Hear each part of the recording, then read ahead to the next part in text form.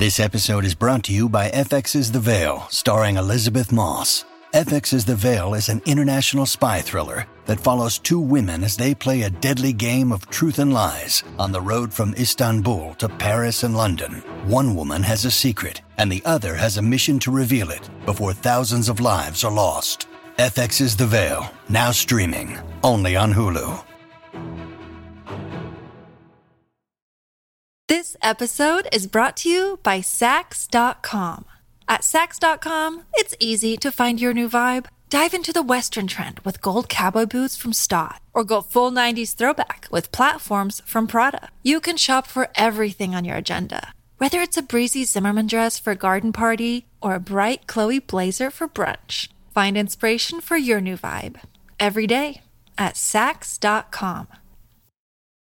Look, Bumble knows you're exhausted by dating. All the must not take yourself too seriously and 6'1" since that matters. And what do I even say other than hey?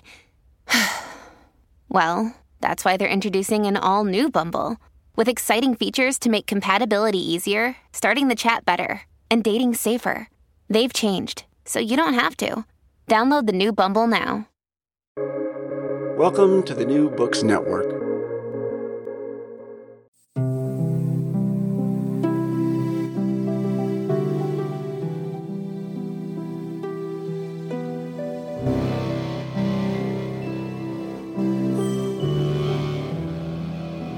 The St. John's Illuminated Bible is a handwritten, illuminated Catholic Bible adorned with colors, art, and calligraphy.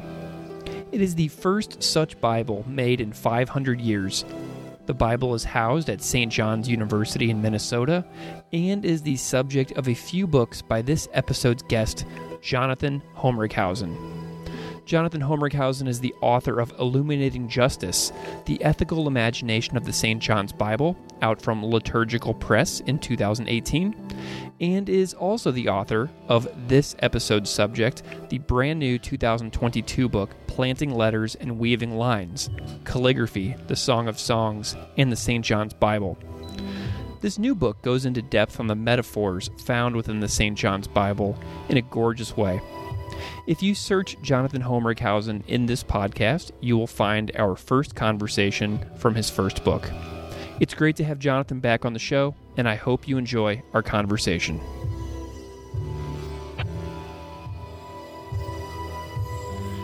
Jonathan Homrichhausen, welcome to the show. Thank you so much for joining me today.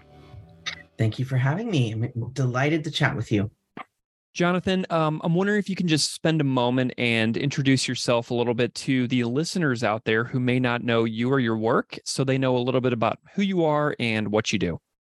Oh, Greg, your question assumes that I know who I am and what I do. Mm-hmm. That's a tough assumption to make. Well, I would say I was born at a very young age.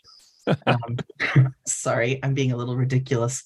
I would describe myself as working at the intersection of sacred text, scribal craft, and calligraphic art, a niche that I fell into through my work on the St. John's Bible, the subject of our podcast today. If you want my institutional affiliations, I am currently a PhD candidate at Duke University in the graduate program in religion. My focus is Hebrew Bible, but my interests are broader, and I'm also teaching as an adjunct lecturer at the College of William and Mary, which has wonderful students. Wonderful. And you're the author of a couple of books, the first of which we already have talked about on this podcast.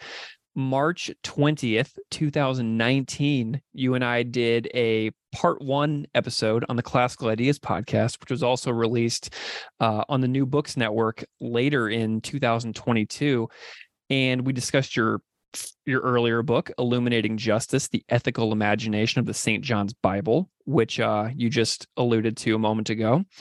And so, just right off the bat, I'm wondering if we can just set the stage a little bit to talk about this new book that you've got. For those who don't know, what is the St. John's Bible? Give us a little potted introduction to this topic that you have grown to love so much. Okay. The St. John's Bible is an illuminated manuscript of the entire Catholic Bible that was completed in 2011. Now, when I say illuminated manuscript, illuminated, that is, it has gold, it has color, and manuscript just meaning it's written by hand. So this is the people who created it, which it was a collaboration between the monks of St. John's Abbey in Collegeville, Minnesota. These are the same monks that run St. John's University and Liturgical Press. So that's why it's called the St. John's Bible, not because it's owned by St. John himself, which would be quite a find on many levels. Anyway, the monks in the late 90s, I almost said the late last millennium, decided they wanted to celebrate the new millennium by commissioning this Bible. They wanted to do something that was a statement of their values, that was a major cultural project. And so they reached out to Donald Jackson, who is one of the most famous calligraphers in the English language world, had a very successful career of several decades by that point doing calligraphy. He was the chief scribe to the Royal Crown of England, and he had wanted to do a Bible because, as Donald Jackson said, it's a calligrapher's Sistine Chapel. It's the ultimate challenge. It is the defining project. But of course, you don't just start that on your own in a backyard. You need a patron who will work with you. So the marriage of patron and artist, and not just one artist, because Donald had a whole team of scribes and artists, and it was a huge project with many people. Not only the artists, but all the people behind the scenes, the people who did the fundraising, et cetera. So they like to call it America's Book of Kells, which is maybe the best way to explain it, both because it's this monumental project of sacred text and art and historic technique, but also they're hoping that, just like the Book of Kells, in a millennium, people will still be looking at it. Amazing. We talked about this on the earlier episode, but the second book that you've just put out, Planting Letters and Weaving Lines, Calligraphy, the Song of Songs, and the St. John's Bible, is completely beautiful and extraordinarily well made, as far as depicting the visual power of this illuminated Bible. But before we talk about this book, I'm just so curious about your personal interest in the St. John's Bible. Why do you love this topic so much? Why do you love this piece of work so much that has brought you back to make numerous books about it at this point? Well, I mean, where do you start? I guess I could start, at 7 years old. I was obsessed with pens, and I had a little pen collection. I would collect ballpoint pens. I remember hitting 100 and getting very excited. I kept them in a Chex Mix box. So, I mean, you could go back far. I was a weird kid, like most academics. And I guess the more proximate answer is I was working as a student assistant in my library's archives and special collections. And we had one of the facsimiles that is a sort of a very high quality reproduction of the St. John's Bible, all 7 volumes of it. And my boss said, "Can you learn a little bit about this to explain it to people?" And that sort of, I have ADD, so sometimes you get a sort of hyper focus on something, and that was the rabbit hole I went down. So that's how I got into it, and the more I've gotten into it, the more layers you find, and that's also been exciting. So I wrote my earlier book. It was more about the images, and that was when people would come to look at the St. John's Bible. When I was serving as a docent, most of the people came in wanting to look at the images. And this book is perhaps more off the wall, maybe, because it's more about the letters. And most of the people coming to look at the Bible were less interested in the calligraphy itself, or they would just say, "Oh, it's pretty."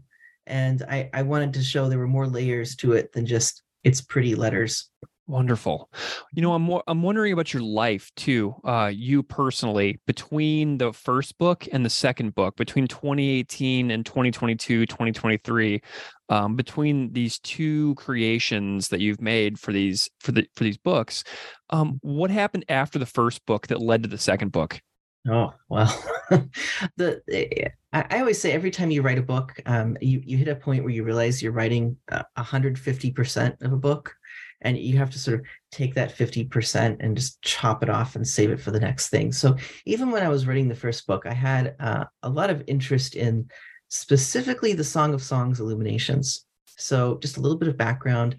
In the St. John's Bible, the whole Bible, handwritten, and they picked certain texts that would receive visual treatment.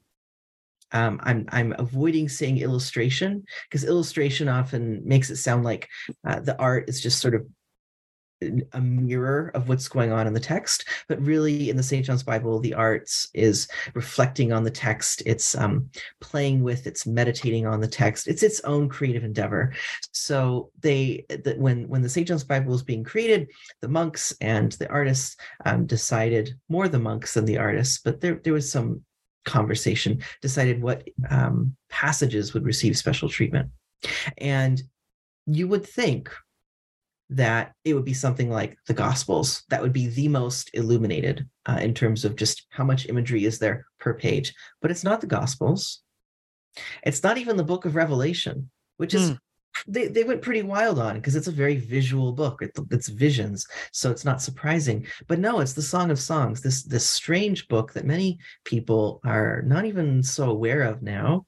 In the Hebrew Bible or the Christian Old Testament, but in the monastic spirituality of the monks, the Song of Songs was sort of at the center. So I realize I'm getting ahead of myself. I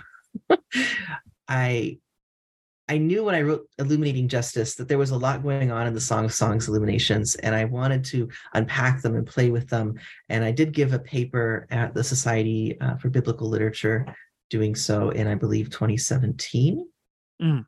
But of course, I had in the middle of all that 2 years of full-time coursework that pretty brutal, honestly, and then immediately followed by a move to a whole other state, because my husband got a job in Virginia, and so a lot happened. Oh, and we converted from Christianity to Judaism.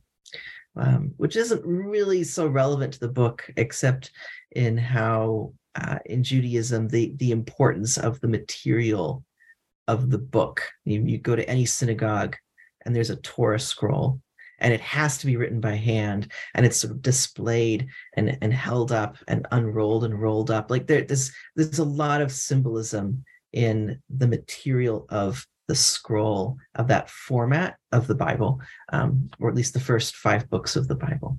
So that, in that way, it did help me understand better what was going on in the St. John's Bible.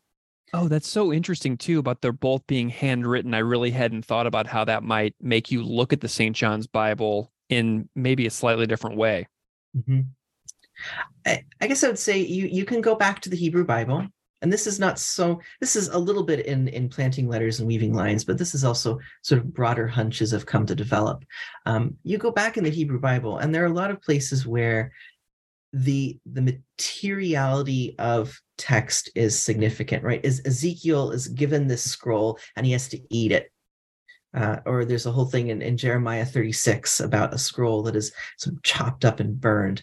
And so that kind of strand of text, those stories, I think they both play out in different ways in Judaism and Christianity. In Christianity, you have the whole idea of the Word made flesh. Like the Jesus is the Word, and so it's not a far leap to say Jesus is a book. Yeah. And then but you also have this whole other dynamic of the spirit over the letter. And so there's a whole other trajectory in Christian thought that is places that at least says the materiality of the book is not really important. And so you get like certain groups of Christians where the more beat up your Bible is, if it's held together with duct tape and string and hope, like that's the best Bible because you've sort of used up the letter and taken the spirit. Yeah. It's very different from something like the Book of Kells, where the book is the medium is part of the message. I love it. Well, something I do want to dig into Song of Songs. I've never talked about the Song of Songs on this podcast ever in the whole 6 years I've been doing this. And you just sort of mentioned that the Song of Songs is a little bit almost obscure at this point. And so I'm wondering if you can tell me a little bit about the history, maybe a teeny tiny bit of the history of the Song of Songs, what you know about it, and then talk a little bit about this forgottenness or this obscureness of it that has come to be something you become aware of. Yeah, so the Song of Songs, also known as the Song of Solomon, one of the books of the Hebrew Bible, also known as Old Testament, also known as Tanakh. It's essentially 8 chapters of love poetry. It's mostly a dialogue between 2 characters. There's a few other characters that pop up, but it's mostly a dialogue between a man and a woman, and they're having these conversations about their love for one another. It's very deeply metaphorical, and it's not that hard to get that there's a lot of sexual euphemism going on. Very sexy. It's quite sexy. Yeah, very sexy. I was amazed. So I think there's a couple things going on. One is, as I tell my undergrads, we have this modern idea that religion is about certain things, and everything else is secular. So if you're surprised that there's love poetry in the Bible, that's because maybe you've been raised on a certain idea that like religion is about God, not about sex. I don't think that's a very helpful way to think about the Bible in general, especially the Hebrew Bible. But also the imagery of lover and beloved, of man and woman, of husband and wife. It also is, whether or not this probably does come from some kind of actual love poetry in ancient Israel. But the reason that it gets into the Bible is probably pretty early on, maybe even, in the century or two leading up to the first century. It's being read as through the lens of, say, the prophetic marriage metaphor in Hosea and Ezekiel, the idea that God is Israel's husband, and that Israel is God's wife. So very early on, I'm trying to avoid the word allegory because there's a whole minefield there, but it's being read through the lens of not just love between humans, not just erotic love, but love between humanity and the divine.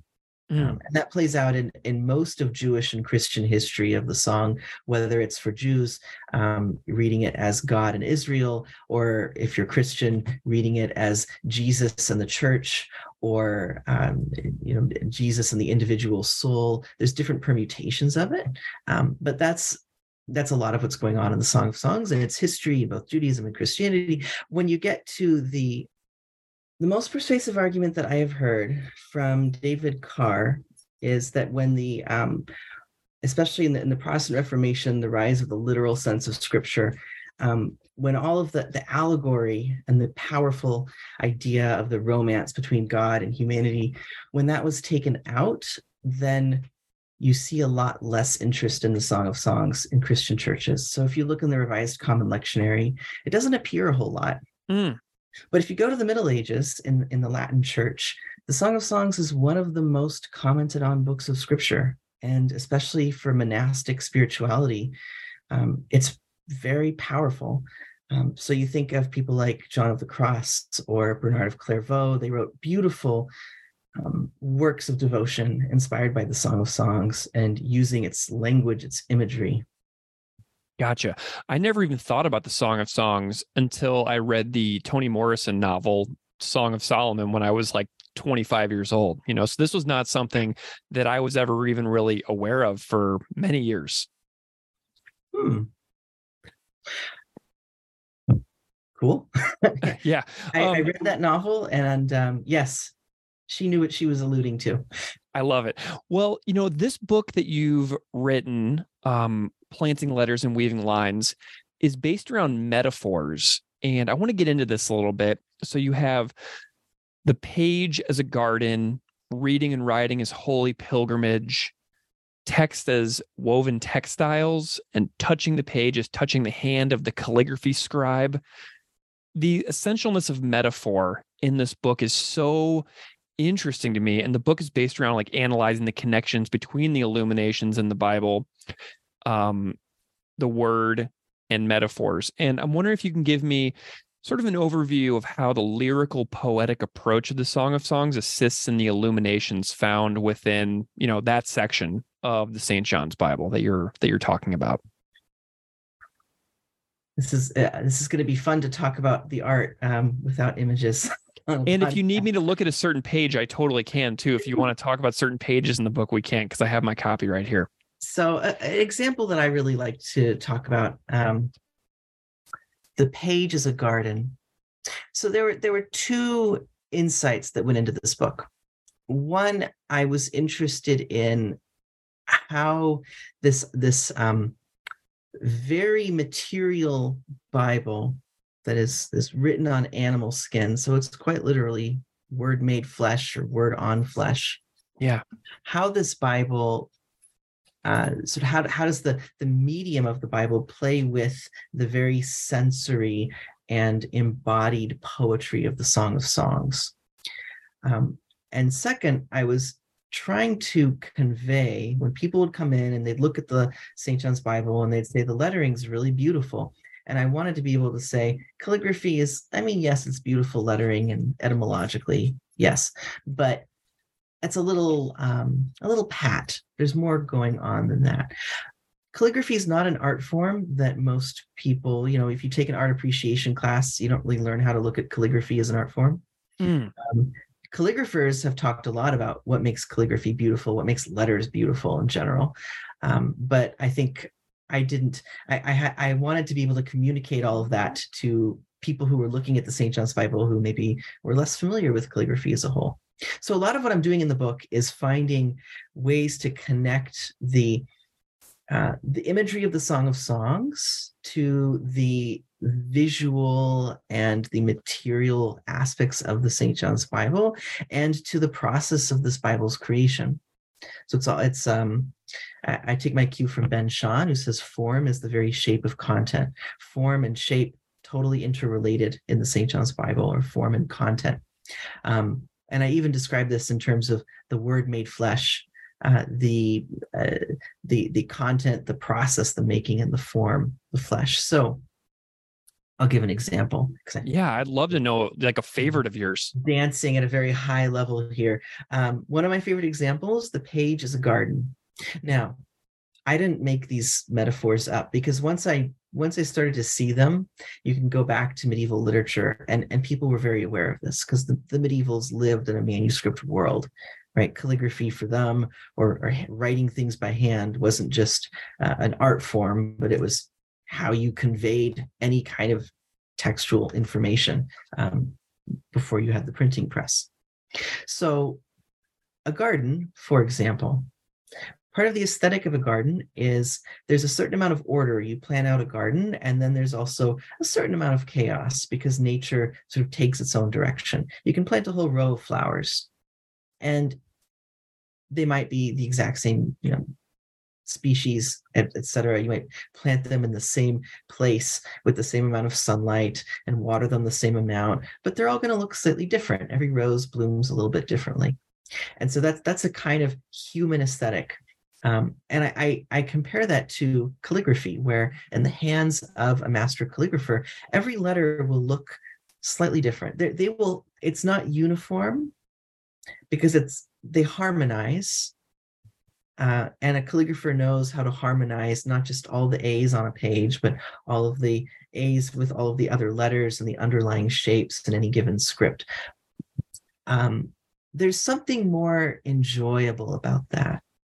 So as I put it, if calligraphy is like a row of flowers, typography is like AstroTurf. It's neat, it's uniform. I'm hesitant to say that, because I had at least one person say, I know some typographers who would disagree. And also, even on the pages of the St. John's Bible, and the Song of Songs, if you look at, just for example, on page 18, the page layout, there's the structure of the columns of text. And then there's the chaos of the ornamentation, the marginal decoration going around not only around the page, the margins of the page, but between the columns of text. There's a kind of order and chaos.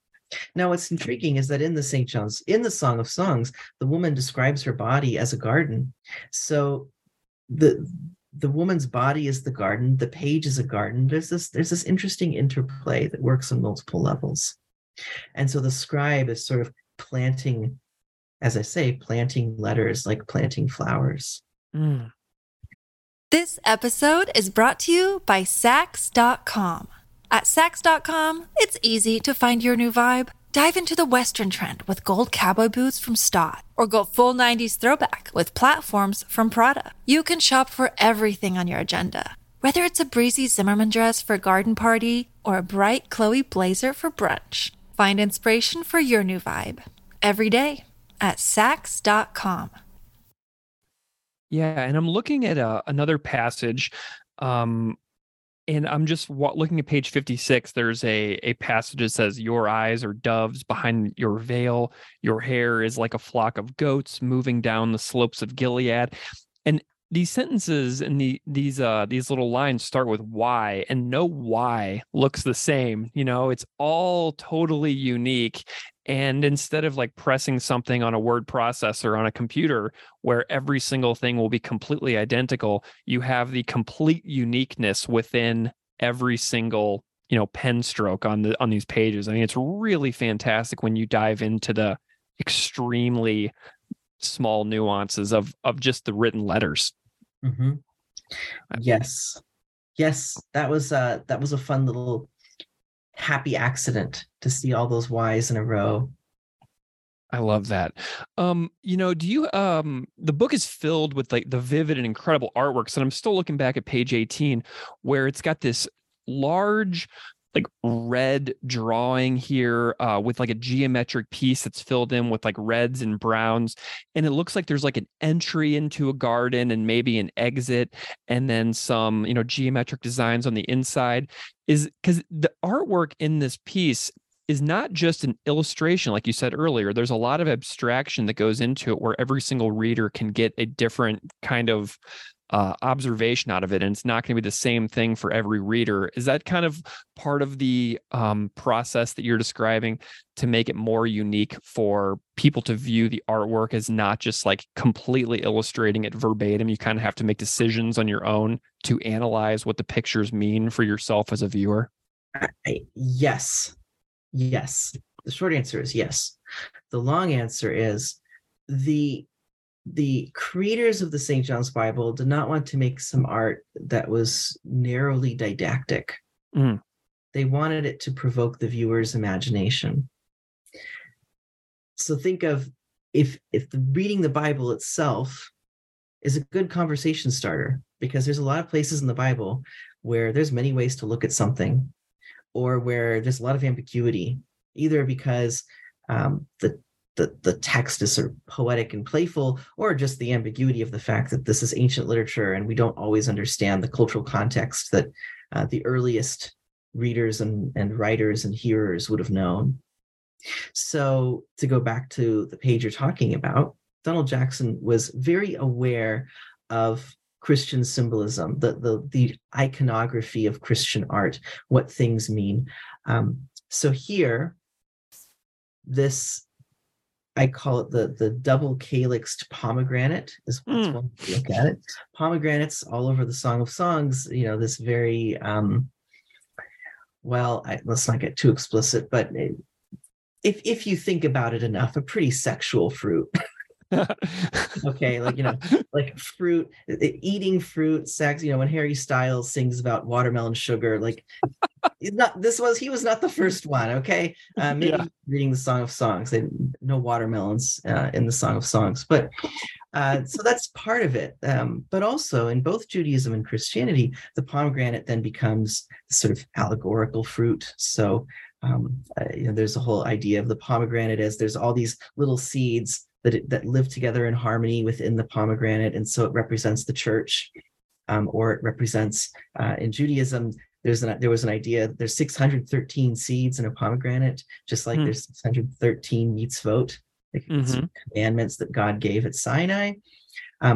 You could also look at this as the top. If you look at like a chalice from above, like the chalice in the Catholic Mass, and so there's a whole other layer there about wine, both a symbol of sort of love, eroticism, but then also in the Mass, the blood of Christ. So we have this human divine and the human love are sort of playing with each other and in interesting ways.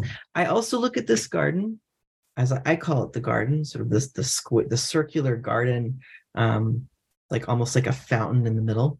Mm-hmm. I also look at it through the lens of all the geometric designs in it that sort of entrance the eye. And I'm drawing here from studies of insular manuscripts, things like the Lindisfarne Gospels, where there's all this intricate geometry that sort of draws you in and makes you gaze at it more closely.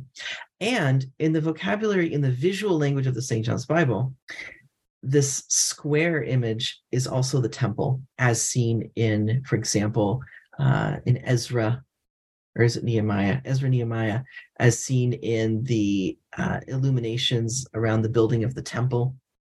So you get a lot of mileage out of this one thing. It's a wine chalice, or it's a pomegranate, or it's a temple, and it's a garden, and it's geometry, and all of this. Don't know how much of it Donald Jackson intended, but when he talks about the imagery in the St. John's Bible, he often says, what do you think? Mm-hmm. It's a conversation, an artist makes something, it goes out in the world. And for many artists, the joy is seeing people make meaning out of it, see things in it, make connections that you didn't even think of yourself when you made the work. Yeah. I love that he invites us to make up our own minds too. It's just such a more, powerful reading experience for people who look at it. And the book is so much more effective because of the inclusion of so much color and artwork and the way that you and the publisher have worked together to create, a really vivid piece of work here. It really makes it. And I'm wondering if you can talk to me a little bit about the selection and inclusion of artworks and how you came about deciding on the pieces to be included in the text, because there's so much color in this book and it just grabs your attention the second you flip through the pages. Tell me a little bit about like putting this together as the author. I don't get a lot of credit for this because, I wrote a book and I just put in a lot of images, and the publisher, Liturgical Press, is attached to St. John's Abbey, St. John's University. So this is a project very close to their heart. So I think they were willing to, for a publisher, anything with a lot of images, anything with high quality glossy paper, they are by necessity more selective about taking on such projects, and not to mention the work of all the people who do the layout and the graphic design, and they did a really good job with this book. I don't get any credit for that. I'm not the Adobe InDesign person who does the layout, but I'm very pleased with how the book looks, and I think that just has a lot to do with the fact that this project is very close to the publisher's heart too. I love it. The book, I think you mentioned in the book that there's a lot of connections between the way the book is made with the animal parchment and the way that the actual thing is put together, that has kind of a direct link with ways that books may have been made, like in more medieval times. And what do you find interesting about how the St. John's Bible links us to the methods of people who are making books from so far distant now in human history? Oh, that's a good question. So when people make books, for example, on animal skin, it's not here's what I want to say. You can edit out my hemming and hawing. The people who are engaged in, for example, working on animal skin, you know that was once a living being. animal skin is not like paper. It is not uniform. Every sheet of parchment is different. And even if that's true, even if you're using the highest quality parchment, that is parchment that doesn't have blemishes, that doesn't have like holes because the animal had a scar or something, like good, clean parchment, usually from a younger animal. Of course, if you look at medieval manuscripts, there's a lot of, it's often more obvious than it is in the St. John's Bible that it's written on an animal skin, because in medieval manuscripts, many of them are not on the highest quality of skin. So not only are the people who make the St. John's Bible using the medieval techniques, but I think it brings back an awareness of the meanings of these techniques that medievals had. I found plenty of medieval reflections on what does it mean that you have to kill animals to make a Bible. Like it's one thing to make a sacrifice, and I'm saying sacrifice a little bit in scare quotes because you're not asking the cow how it feels about being slaughtered to make a Bible, and it'll take a lot more than one cow, but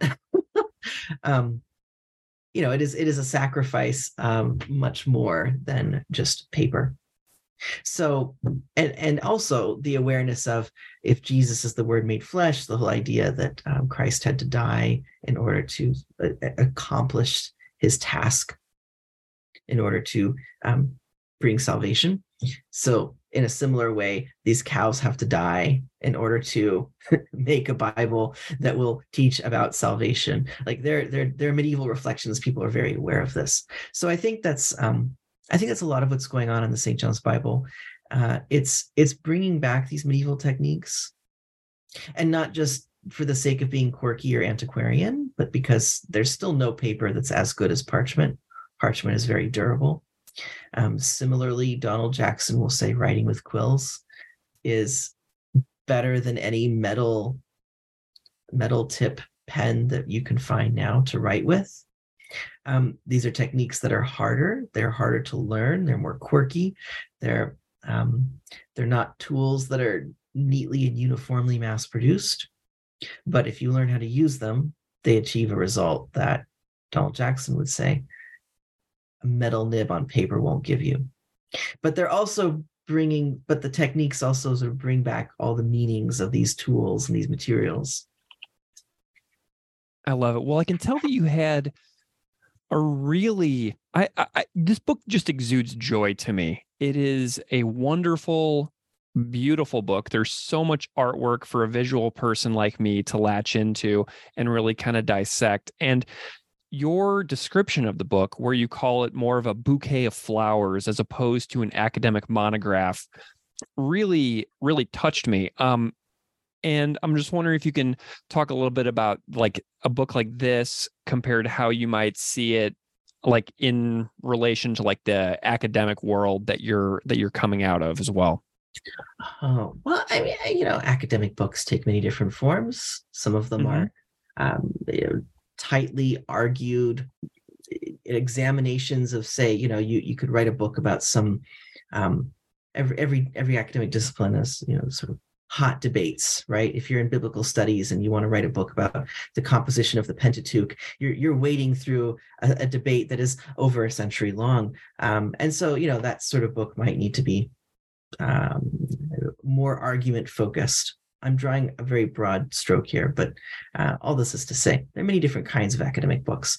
This one was more, I had a broader idea in mind about how to look at calligraphy, about how calligraphy and lettering arts play with form and content and process. But each chapter is more sort of a series of playful reflections, bringing different things together, bringing together my own looking at the images, bringing together the Song of Songs, and with in some cases, the reflections of the scribes who worked on this Bible, as well as medieval sources, where scribes might give us little glimpses or windows into how they viewed their work, or images in medieval manuscripts that play with the symbolism of books, in particular the Codex. I had a lot of fun bringing these things all together. And I wrote this book mostly in 2021. So, doing this was a great deal more fun than, reading the latest COVID headlines. Yeah. So, everybody had to sort of find something to do to keep their sanity during that time. And I knew I wanted to write this. So where do you see your work going next? So I have, when I finished this book, I said to myself, I've run out of things to say about the St. John's Bible. I really thought that. And then unfortunately, I did a wonderful weekend of Scholar in Residence weekend with Suzanne Moore, who was one of the artists who worked on the Bible. Just a very creative and warm and intelligent person. And just her art was amazing. And she was talking about some of the images that she made, and there were all these layers that I had never seen. So there might be an article coming out about that, that we might co-author. But right now I'm trying to finish a dissertation. And I've moved on to other things in contemporary calligraphy and lettering arts. There's a very rich world out there of material that not many people are writing about. It isn't really given the sort of credit it's due in the world of people who write about religion and art.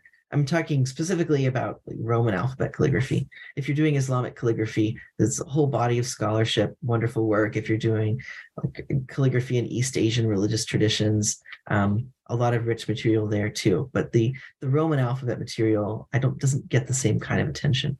So I have a book under contract about Martin Wenham, who does a lot of letter carving in wood, lives in Wales, and I'm also trying to teach a bunch of undergrads. So, I keep busy. Wonderful. Jonathan, where can people find you if they want to follow along with your work? Are you engaged online anywhere that people can check out? Well, I mean, I only inhabit one body, Greg. So if you want to find me, in Williamsburg, Virginia, also known as Colonial Disneyland. Yeah. It's not the only place in the world where you'll see people at the gas station dressed like they're from the 18th century, but it's one of the few. So, but you can also find my website. I just revamped it, and I'm not on Twitter much. I'm on Instagram more, but I have a weird and unique name. Just Google it. You'll find me. Wonderful. There's not too many Jonathan Homerkhausens out there. Well, Jonathan Homerkhausen, it is a delight to have you back on the show. If people wanted to check out our first conversation, they can find our chat on Illuminating Justice, the Ethical Imagination of the St. John's Bible, available at the Classical Ideas podcast and at On Religion with Greg Soden at the New Books Network. I am delighted to feature your new book, Planting Letters and Weaving Lines, Calligraphy, the Song of Songs, and the St. John's Bible, out now. Jonathan, thank you so much for joining me. It's been a real pleasure. Thank you so much, Greg, and I wish you the best in all of your endeavors.